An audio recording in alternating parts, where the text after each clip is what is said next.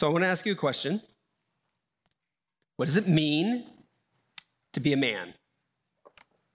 Now, that's a question that had I asked it, 20 years ago, everybody would have known the answer. Very straightforward answer. In post-World War II America, everybody knew what it meant to be a man. It meant to be like John Wayne, Jimmy Stewart, Clint Eastwood, or if you're a little younger, Sylvester Stallone. All of these actors and the characters they played on the big screen kind of laid out for us that aspirational view of what it meant to be a man. They kind of defined the upper boundary, right? Men were strong, often silent, and always brave. They were heroes. Now, on the small screen, on TV, we were given, I think, typically more attainable models, right? If you're a little bit older, you'll remember Ward Cleaver and Leave It to Beaver. Or a little younger than that, Steve Douglas, right? And My Three Sons, or was he Father Knows Best? I forget. My Three Sons, that's right. Or like, maybe we'll move to the 80s, like Cliff Huxtable, right? Oh, I'll get in there. But on the small screen, right, men, they might not have been heroes, but they were wise, patient, fathers who provided for their families with firm and yet always gentle authority. They were benevolent kings in their own castles. Now, as somebody over here noticed, the inclusion of Bill Cosby's character hints at the problem with our culture's romantic, even heroic view and presentation of men, whether on the big screen or the small screen. The problem is it so often didn't square with reality. Post-Me Too, the exposure of toxic masculinity, in which men are defined, yes, by their strength, but even more so by their aggression and willingness to exert power over others. All of that has left many of us wondering where our culture went wrong in training boys to be men. Many of us are thinking about this in the wake of the shooting in Buffalo. While the focus is rightly on the racist motivation of the shooter, and I'm not going to talk about that, we should not lose sight of the fact that once again, it was a young man, a young angry man, who pulled the trigger. As it has been in almost every mass shooting stretching all the way back to Columbine 23 years ago. One cultural commentator observed, after the Stoneman Douglas shooting in Florida 4 years ago, the boys are not all right. The boys are not all right. As we continue our 4-part topical series on gender, we turn this morning to the topic of men. Quoting that same commentator, in a world where the very qualities that used to define us, strength, aggression, and competitiveness, are no longer wanted, or I might add, valued, in a world where men feel isolated, confused, and conflicted about their nature, where do we go? Where do we turn to understand what it means to be a man? Should we even talk in those terms anymore? Does the Bible have anything to say about what it means not just to be a male, but a man? Even a good man who could actually be proud of his masculinity rather than ashamed of it. And is there any hope for men who have not been good men, which I take it to be all the men in this room? Well, turn with me, if you would, to Genesis chapter 2. Genesis chapter 2. It's conveniently found on page 2 of the Bibles we've provided. Genesis chapter 2. We're going to be looking at verses 7 to 17 today. We're not going to look at every verse. This is not an expositional sermon. This is a topical sermon that is kind of grounded in this particular passage, though we're going to go a couple of other places as well. Genesis chapter 2, verses 7 to 17. Last week, we saw that God created men and women equal in status and dignity in the image of God, and yet he also created them different as male and female. So this week, we're going to talk about men. Next week, we're going to talk about women. So while this sermon this week is for everyone, I'm just going to say it up front, right? I am going to be talking about men, and I'm going to be talking directly to men quite a bit. We'll turn the tables next week. I do think, however, that there's plenty here in today's sermon for women. As women, as you think about relating to the men in your life, as you think maybe as a mom about raising boys to be men, as you think about loving the men in your life, I hope there's something here for you, but I'm going to be sort of unapologetically talking about men and to men. And here's my argument and my outline. We'll put it on the screen. Anatomy makes you male. Responsibility makes you a man. But only Christ can make you a king. Anatomy makes you male. Responsibility makes you a man. But only Christ can make you a king. We're going to take those in order. So first, anatomy makes you male. Let's look at just there at Genesis 2, verse 7. Then the Lord God formed the man out of the dust from the ground and breathed the breath of life into his nostrils, and the man became a living being. So what's going on in Genesis 2? In Genesis 2, basically, it's taking day 6 and really the second half of day 6 from Genesis 1 and kind of double-clicking on it.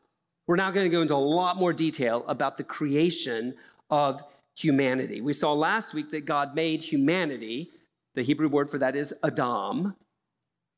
God made humanity both male and female. Now we're going to learn that he made the male version of humanity, the male version of Adam, first, before he made the female version of Adam. And confusingly, the man is also called Adam.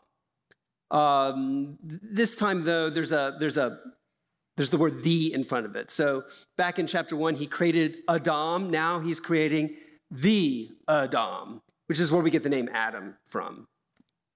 Now, the man is made first. Todd Miles is going to be looking at a verse in the New Testament tonight at our Sunday evening prayer meeting that's going to drill down deep into the significance of the order, the fact that man was made first and then the woman. I'm not going to talk about it anymore. What I am going to observe is, men, don't let it go to your head that you were made first, because there's a wordplay in this verse. The Adam is made from the Adamah, the dust of the ground. Now, if any of you women have ever wondered if there's biblical justification for thinking that men are dirtbags, this is it. This is it right here. Men are made from the dust of the ground. The Adam are made from the Adamah, all right?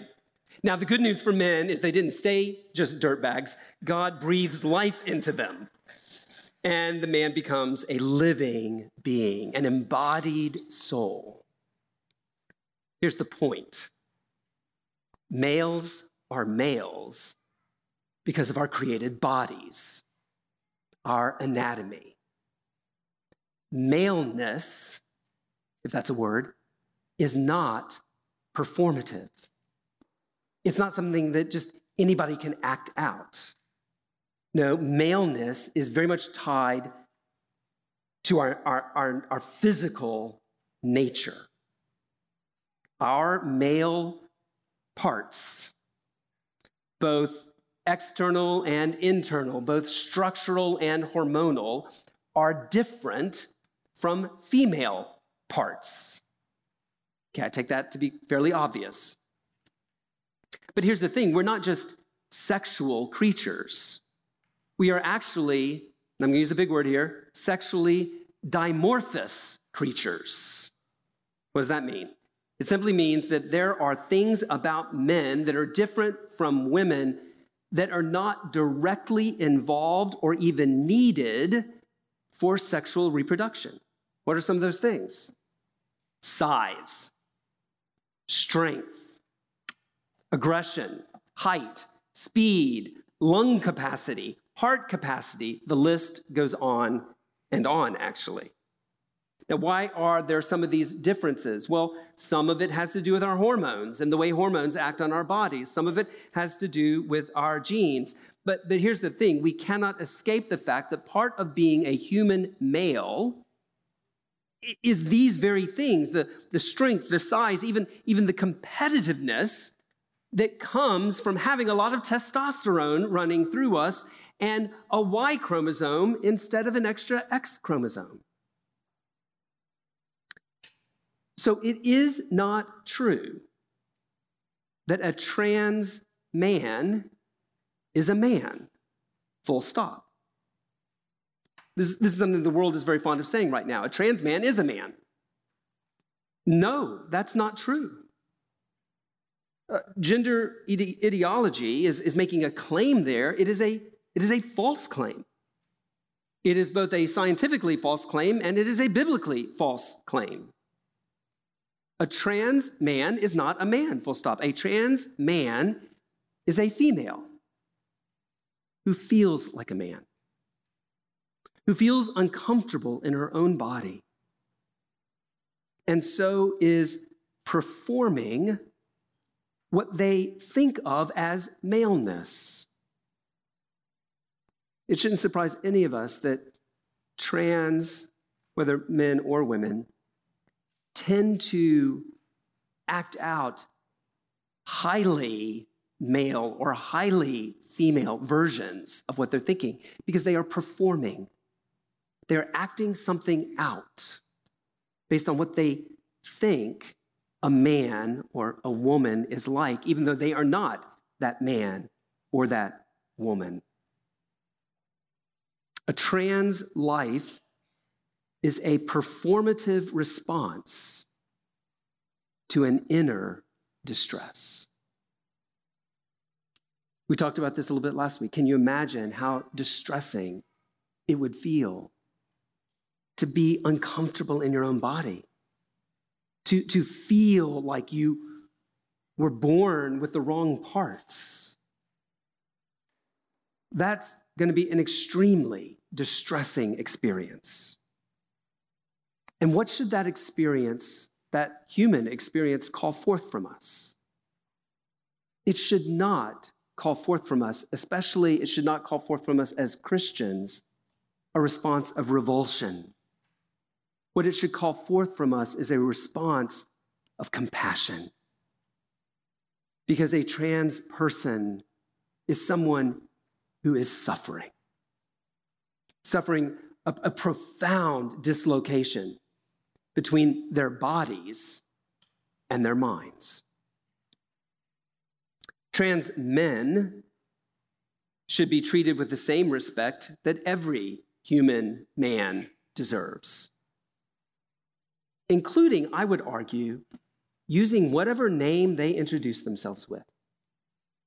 That's just kind of a basic act of respect, I think, towards people.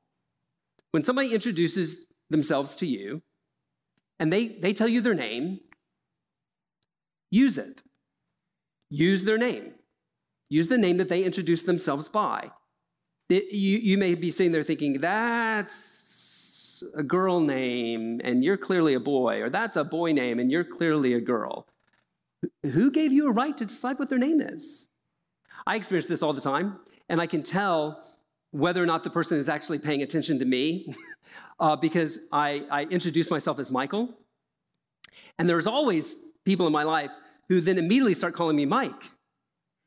And I think to myself, that's not the name I told you to call me. Sometimes they notice that I don't respond right away, you know.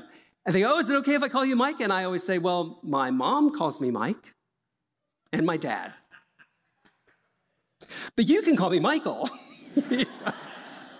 Because that's the name I gave you. So use it, right? Just use it. I think this is just basic human respect. Pay attention to the person in front of you. They gave you a name that doesn't make sense to you. Nobody asked you if it made sense to you. It's their name. They get to use it. So just use their name. Now, this is just my opinion, and not everybody in this room is going to agree with it. My guess is not even all the elders agree with it. But I would say also, look, do not die on the hill of pronouns. Just don't die on that hill. Not worth it. I understand pronouns are sticky, right? Because pronouns seem to ask you to agree with something that you know isn't true. Two things. One, remember, we are not trying to lead, as Christians, I'm not trying to lead a trans person to be a cis person. Cis person simply is the terminology for agreeing with the fact that you are the gender that you are, right? So I'm not just male out there in academic world, I'm cis male, meaning I am a male and I think I'm a male. We used to just call that male. But now we call it cis male, okay? My goal is not to lead trans men to be cis men. That's not my goal. My goal is to introduce them to Jesus and to trust that Jesus will then begin to take care of the brokenness in their life, a part of which, a piece of which has to do with their gender. So I don't really want to do anything that gets in the way of them understanding that I love them, that I respect them. And by the way, I want to introduce you to my friend Jesus. And if kind of obnoxiously refusing to use the pronoun that they would prefer me to use gets in the way of introducing them to Jesus, for me, it's not worth it. So that's one. Remember, your goal is not to convince them that they're wrong. Your goal is to lead them to Jesus. So do things that help with that. Second, they are performing. They are performing. They know they are performing. The whole idea behind gender ideology is gender for all of us is just a performance. So I would just say using their pronoun is a bit like acknowledging that they're performing. You're acknowledging their performance. You're not changing reality by using their preferred pronoun. You're not even necessarily agreeing. You're just acknowledging, oh, you're performing. I'm acknowledging that you're performing. All right, you can take that up with me more later if you want or not. I'm just not convinced that pronouns are the hill that we should die on.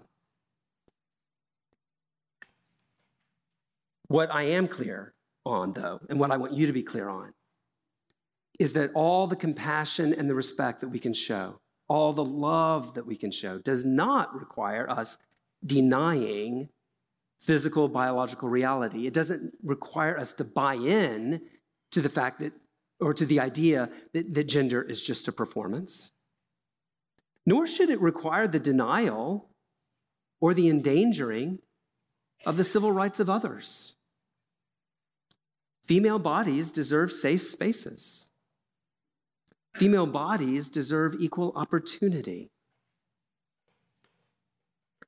That said, having excluded biological females from the category of men, I don't want us to fall off the horse on the other side. I don't want us to overly narrow the expression of what it means to be male beyond what the Bible does. There is a lot of cultural variation in how we express maleness and what's appropriate for men. When I was in Kenya, as a college student, I was really weirded out the first time a man reached out and took my hand and held my hand as we walked along the road. Because in America, in our culture, men holding hands is a very sexual thing. But in Kenya, it's what friends do. And it was a huge sign of respect and friendship that a Kenyan man that I had been living with for a few years, a few months with his family, actually reached out and took my hand and held it as we walked along the road. I don't recommend that here. It will be confusing because there are aspects of gender that are culturally determined. In Kenya, definitely, if you're a man and you want to express friendship, hold his hand. In Scotland, the most manly of men wear skirts, at least sometimes. Again, I don't recommend it here. It's not how we culturally express like manhood. But in Scotland, by all means, knock yourself out, buy that kilt and wear it all you want. Over there. All right, so we just need to acknowledge, we need to recognize there's a lot of cultural variation in the expression of what it means to be a man. So do you want to know what it looks like to be male here in America? Look around this room. Seriously, just look around.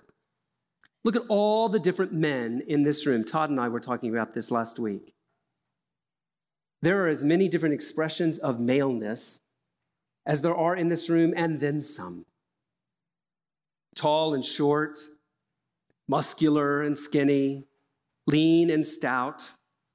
There is an incredible diversity to being male. Some are really into fashion, and some you just wonder if you own a brush or a comb, and could we get you to comb your hair?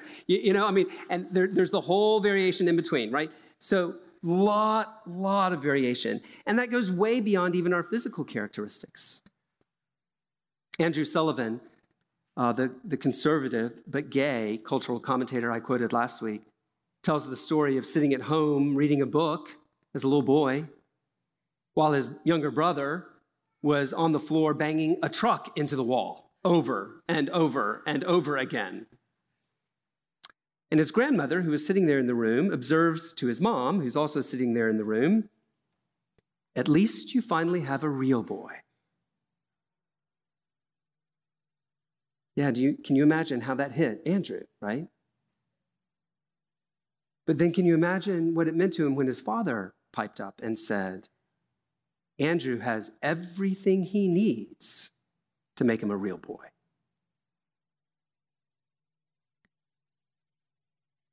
If you are born with male parts,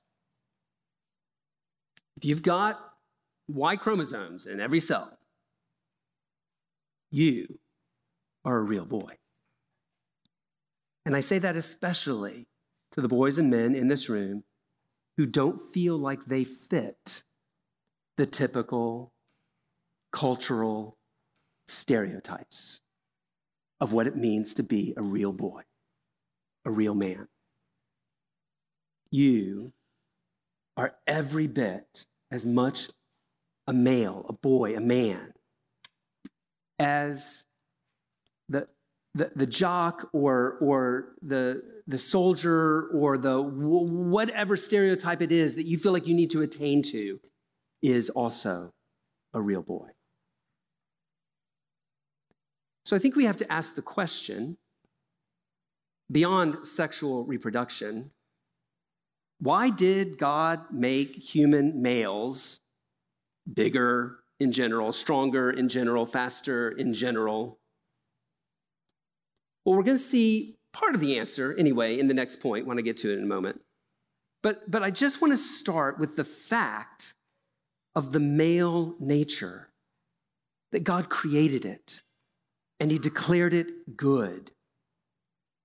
And I think we need to reject our culture's tendency to pathologize its very existence. Our culture tends to want to just turn maleness into a problem. And we want to resist that.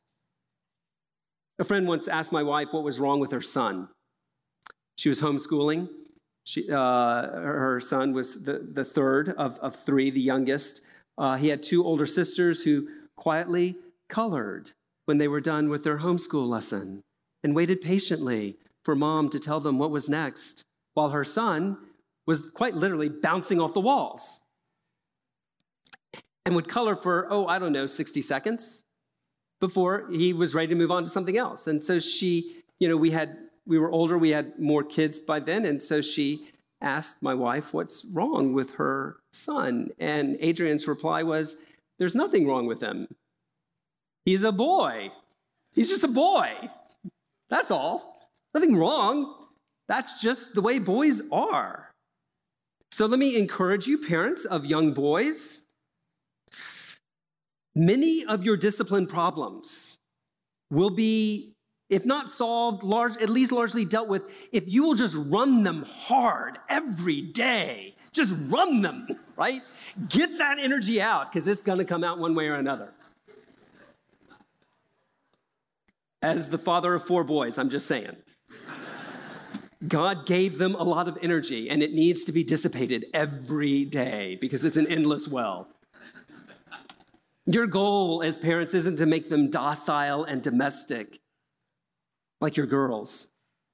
No, your goal is to help them learn how to use their God-given strength and energy and competitiveness for good. We would often ask our boys, usually after they had hit someone or tackled them inappropriately, why did God make you strong? Was it so you could always win? Or was it so that you could use your strength to protect others who aren't so strong? In that instance, usually meaning your little sister, right? We want to train our boys to use their strength, to use their energy, to use their competitiveness for good, not for selfish reasons.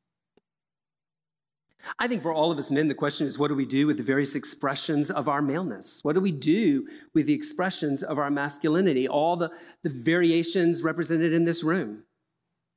And that leads us to my second point. Anatomy may make you male, but responsibility makes you a man. Responsibility makes you a man. Look at Genesis 2, verse 8. The Lord God planted a garden in Eden in the east, and there he placed the man he had formed. The Lord God caused to grow out of the ground every tree, pleasing appearance and good for food, including the tree of life in the middle of the garden, as well as the tree of the knowledge of good and evil. Now skip down to verse 15. The Lord God took the man and placed him in the Garden of Eden to work it and watch over it. We'll stop there. It's been said that manhood, as opposed to maleness, manhood is something that only other men can give you. It's something that's conferred through the acknowledgement of other men. I don't think that's entirely true, in part because, as I've said, we can't separate sex from gender. But if there is a kernel of truth in there, it's because I think of these verses. In chapter 2, verse 15, the man is given a responsibility he needs to live up to, a responsibility he is going to be judged by, whether or not he lives up to it. You see there in verses 8 and 9 that God has planted a garden. It's the Garden of Eden. And in the middle of this perfect world, something even better has shown up, right? Perfect world, nothing wrong with it, no sin, nothing wrong. But God then takes a corner of it and just orders it beautifully, perfectly, and puts the man there. Now, don't think vegetable garden, don't think flower garden. Think like magnificent English estate. Or, I don't know, maybe if your tastes run to the French estate, think of a French estate. I prefer the more natural look of an English estate. But think of a parkland, a beautiful orchard. In this perfect but unordered world that God has made, God has cultivated a paradise for the man to live in. And then he's told to work this paradise and watch over this paradise. So what's this idea of working the paradise? The idea here, the word that's used is to tend it. We might even say serve it. make it flourish. Make this paradise be all that it can be. Make it even grow and expand. In context, it might specifically even mean till the ground so that it's fruitful. Because we were told back up in verse 5 of chapter 2 that at this point in time, no crops had begun to grow, in part because it hadn't rained yet, but in part because there was no one to work the ground. Same word. So part of the man's job is to walk into this perfect paradise and make it even better. Make it grow and expand. Make it flourish in every way possible. And then also watch over it. So the language of watching over is more straightforward. It's the language of protecting or guarding. The man was to protect the garden from anything or anyone that might harm it. So here's the responsibility that the first man is given, and I think becomes then a paradigm for all men. Make this garden that God planted, make it fruitful. Make it flourish. And then protect it from anything that might spoil it. Now, obviously, this responsibility that he's given has implications for his daily work. You realize the Garden of Eden was the first job site. Adam had to show up every day and go to work. But it's more than just a job site, right? Eden is also home. It's where he lives. And that becomes abundantly apparent once the woman shows up here in a few verses. So it's work, it's job site, it's also home, but it's more than that.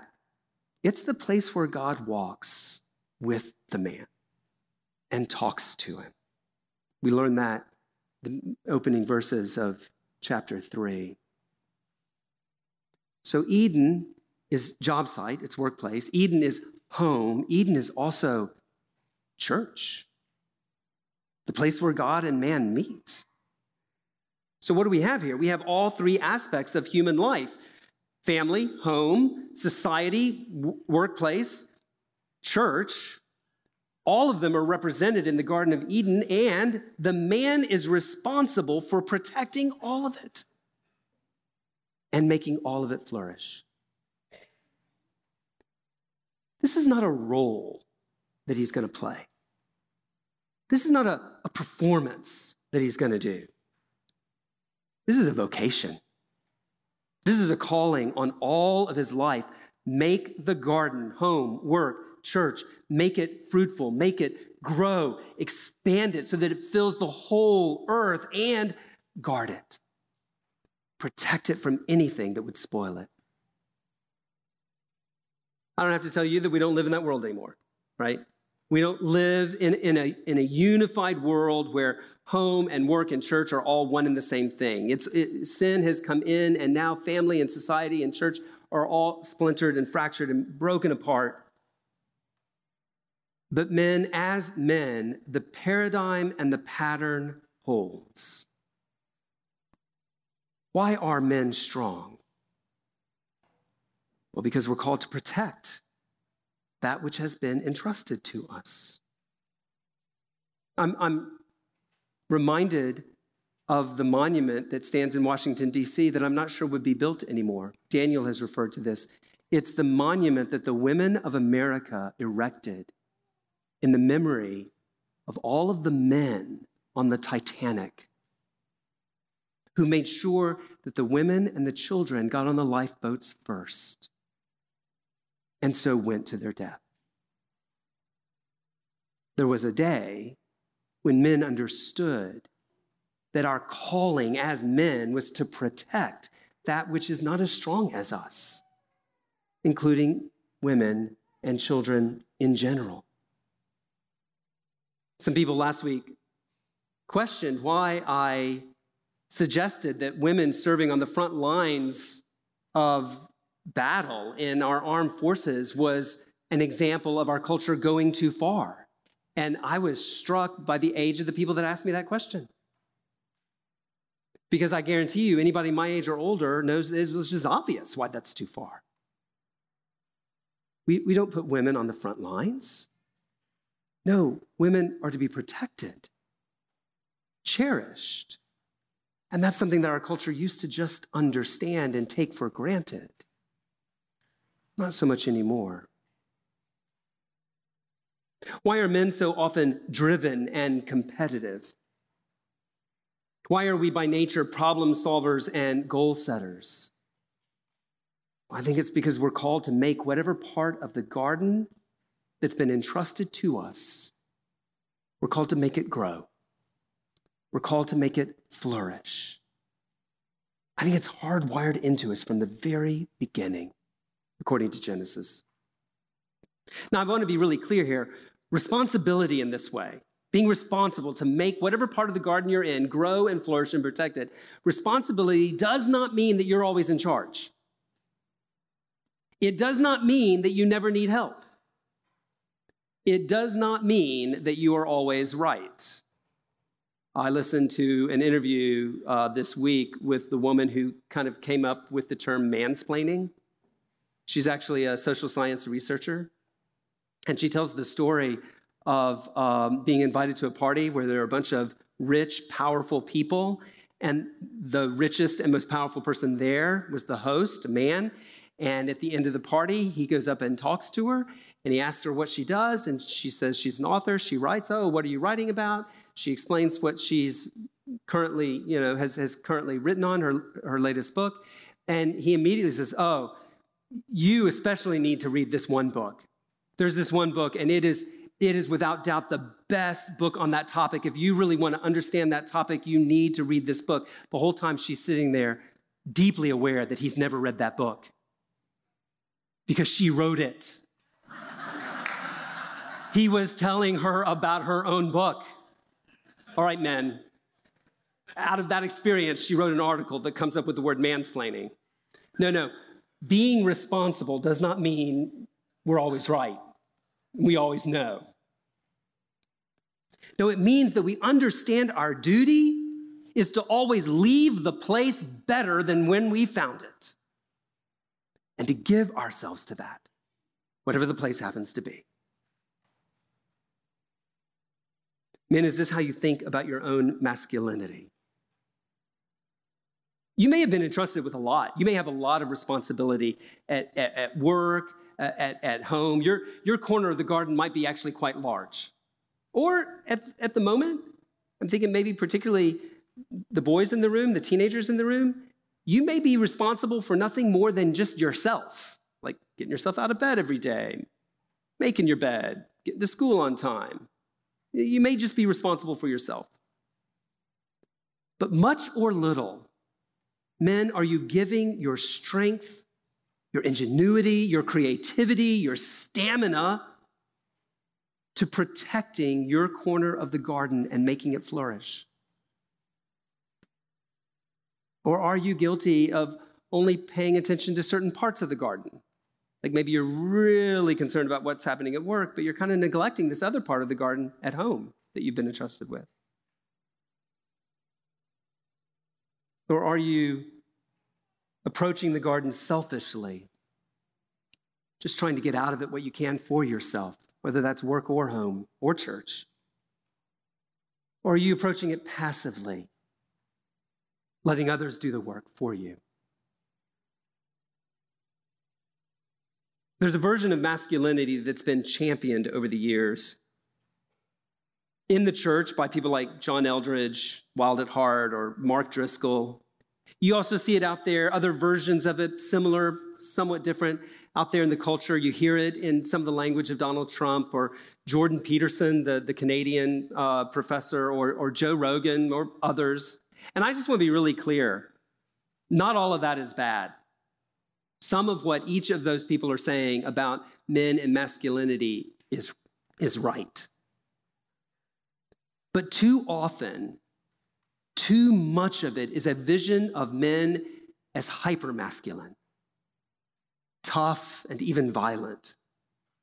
And here's the thing, we're drawn to it. Men and women are drawn to that because there is a kernel of truth in it. Men are called to be strong. And so I think too often, sadly, women will find themselves more attracted to a toxic male than a passive male. The problem is when our masculinity, when our strength and our responsibility is reduced to the merely physical, or framed entirely in the worldly terms of dominance. What we see in Genesis 2 is a masculinity that is in service of human flourishing, not in service of male pride. Are there places, men, where we've gotten that confused? There's one other aspect of masculinity, what it means to be a man, that we should note here. From the beginning, Adam, the man, was to orient his life around God's word. Look at verse 16. That's where I stopped reading. Chapter 2, verse 16. The Lord God commanded the man, "You are free to eat from any tree of the garden, but you must not eat from the tree of the knowledge of good and evil, for on the day you eat from it, you will certainly die." All right, so picture the scene for me. The man has been given everything he needs to flourish. All these trees, all this food is watered by this incredible river. It's just like incredibly beautiful. So he's got everything he needs to flourish. He's been entrusted with this awesome responsibility. He is quite literally king over the world. But his authority is not absolute. He rules under God's lordship. He is therefore to orient his life around God's word for no other reason than it is God's word. And it's God's word, not his own desires, that are to govern his life. Out of all the trees in the garden, the fruit of one of them, and only one, he is not allowed to eat under penalty of death. The text doesn't explain why.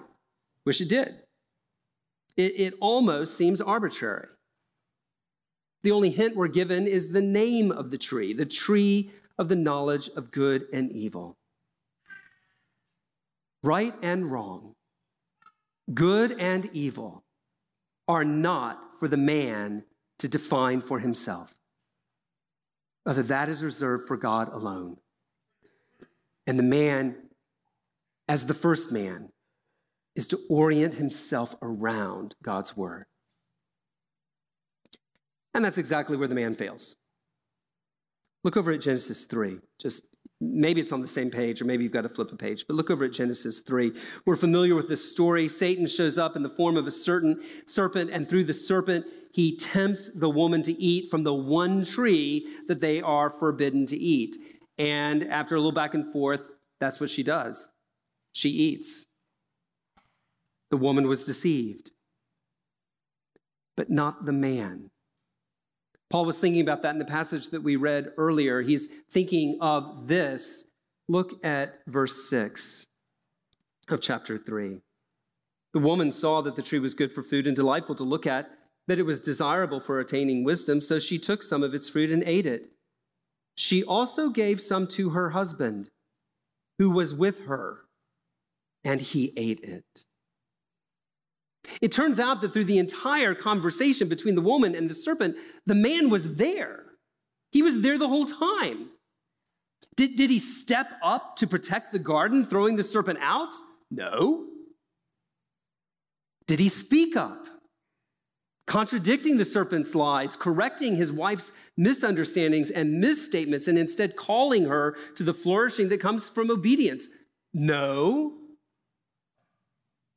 No, he passively abdicated both of his responsibilities to the woman, leaving her to handle it, and then just as passively went along with her deception, but he was not deceived.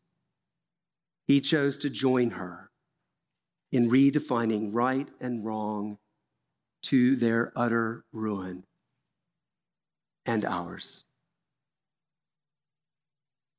And isn't this where all of us have failed? Men and women. We've decided to define what is right and wrong for ourselves, and that reaches all the way down to what we think it means to be a man or a woman. The trans movement wants to define reality, wants to define the body itself for itself. The gay, lesbian, and bisexual movement of men and women who who so often are experiencing same-sex attraction that they did not choose to have. They are simply experiencing it. Nevertheless, having experienced it, they want to define sexual morality for themselves rather than orient themselves around God's word, despite their feelings.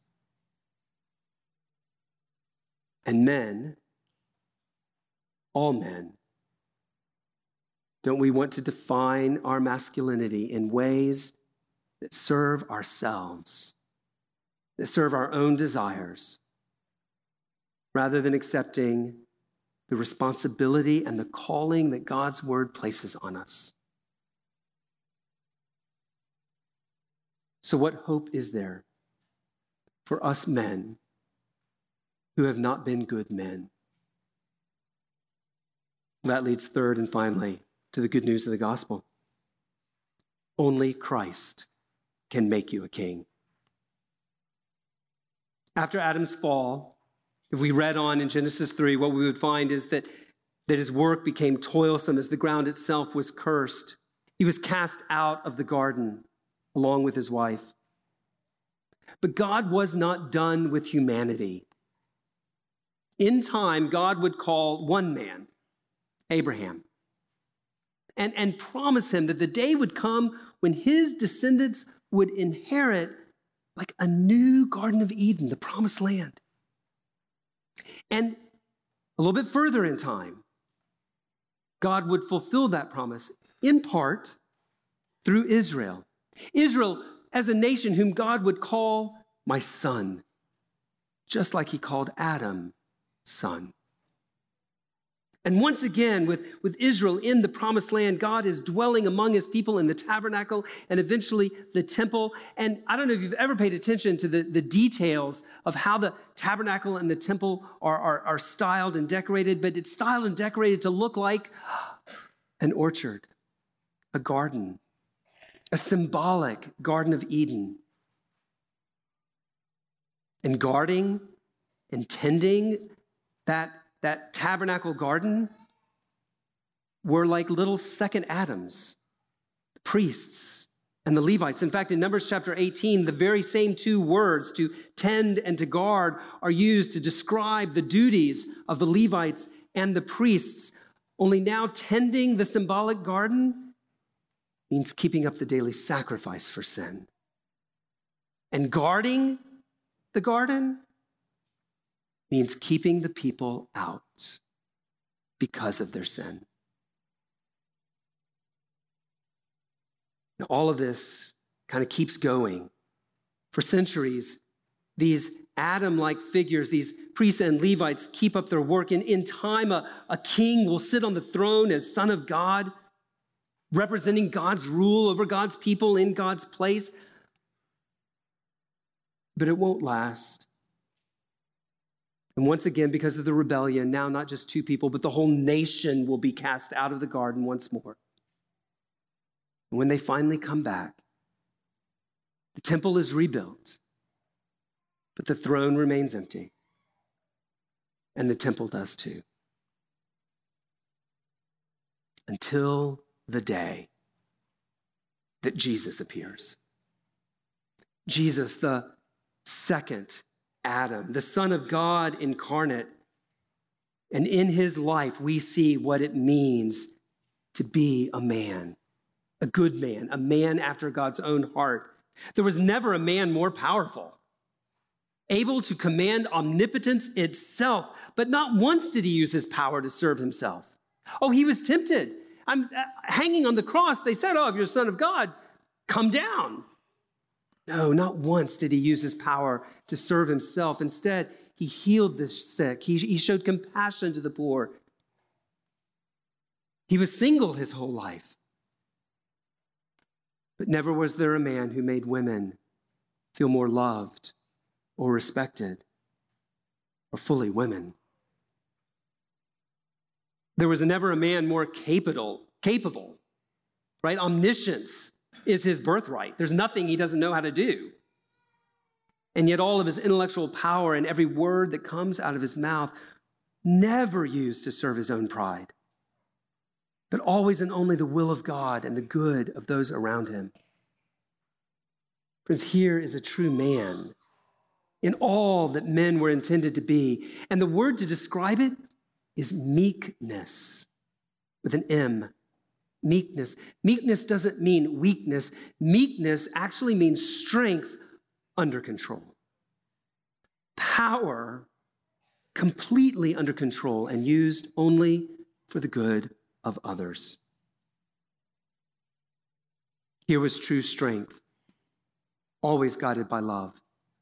Here was true manliness, measured not as the world measures it, but as God created it. Most of all, here is true love, as he laid down his life for sinful men and women like us.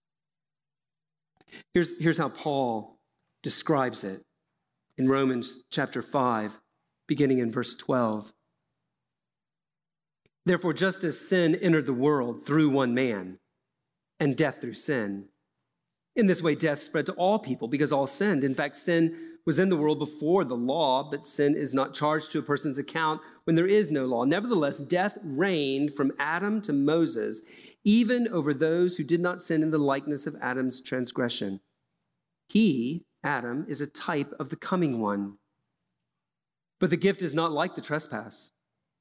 For if by the one man's trespass the many died, how much more have the grace of God and the gift which comes through the grace of the one man, Jesus Christ, overflowed to the many?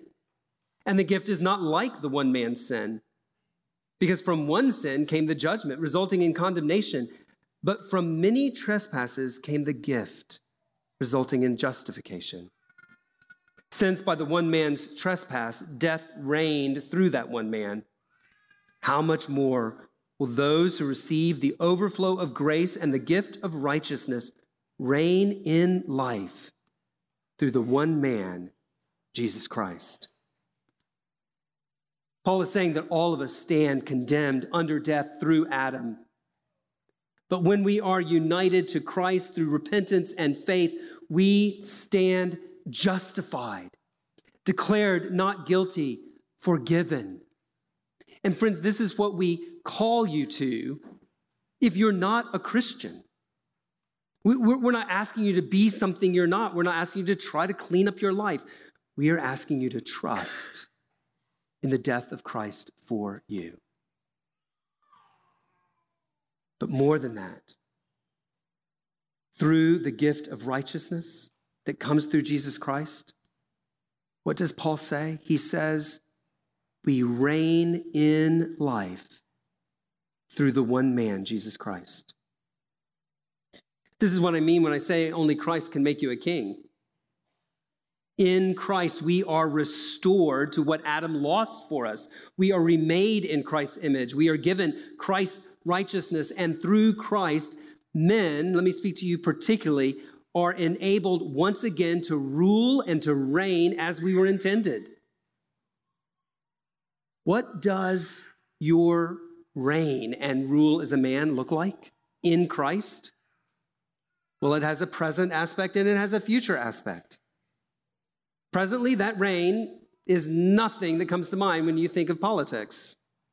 Presently, that reign is nothing that comes to mind when you think about your favorite action hero movie. No, the reign that Christ gives you is a spiritual reign. Men, through Christ, we are able to reign and exercise dominion over sin. No longer, says Paul, are we under the dominion of sin. No longer are we slaves to our own passions and desires. Instead, because of Christ and the Spirit of Christ in us, men, you are able to say no to your passions. You are able to say no to sin. You are able to say yes to righteousness and obedience. It's the Spirit that empowers us now as men to love others sacrificially, to spend ourselves for the sake of others who cannot and will not pay us back. No longer do we have to give our lives to our own selfish ends, our pride, our power, our aggrandizement. No, rather, men, through the Spirit in Christ, you are able to give yourself to be a blessing to everyone around you. You are genuinely able to leave the place better than when you found it.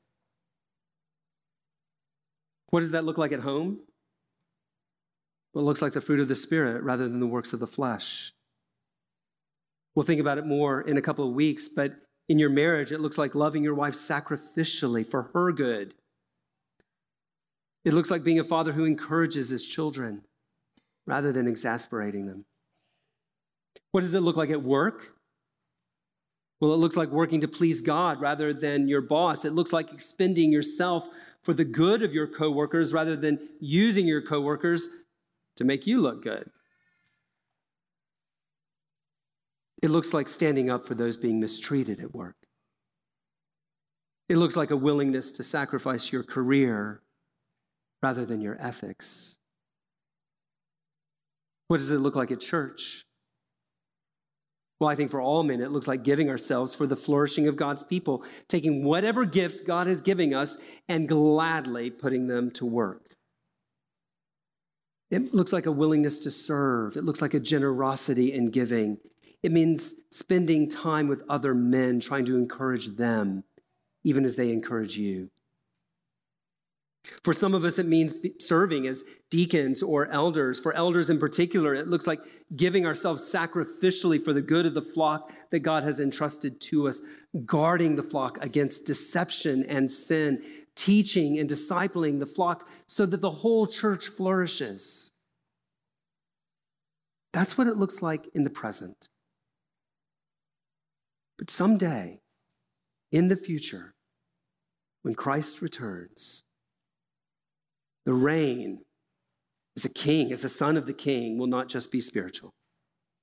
Scripture tells us that in the new heavens and new earth, the city of God will need neither sun nor moon, because the glory of God will illuminate it, and the Lamb will be its lamp, Revelation chapter 22. And on that day, humanity will be fully restored to what God meant us to be, and that includes men as men. We're told on that day that the nations will walk by the light of God's glory, and the kings of the earth will bring their glory into that city. Who are those kings? I'm looking at them if you are in Christ. Those kings are the redeemed children of God. What does it mean to be a man? Our model is neither John Wayne nor John Wick, Ward Cleaver, or Cliff Huxtable. Our model is Jesus, because before he's our model, he's our Savior. And in him, he has given us everything we need to be men. Through him, we become the men we were always meant to be. In him, we reign over sin now. And with him, on the last day, we will reign over all creation. What does it mean to be a man? Don't look inside yourself. Don't look at culture. Look at Jesus. Let's pray.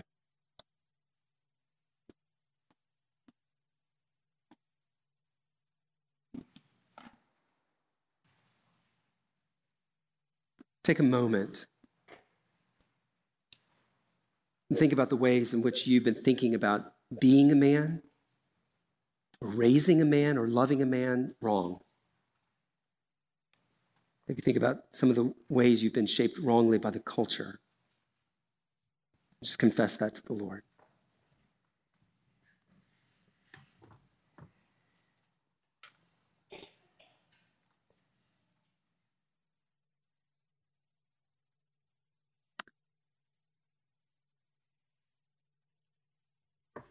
Lord, we do confess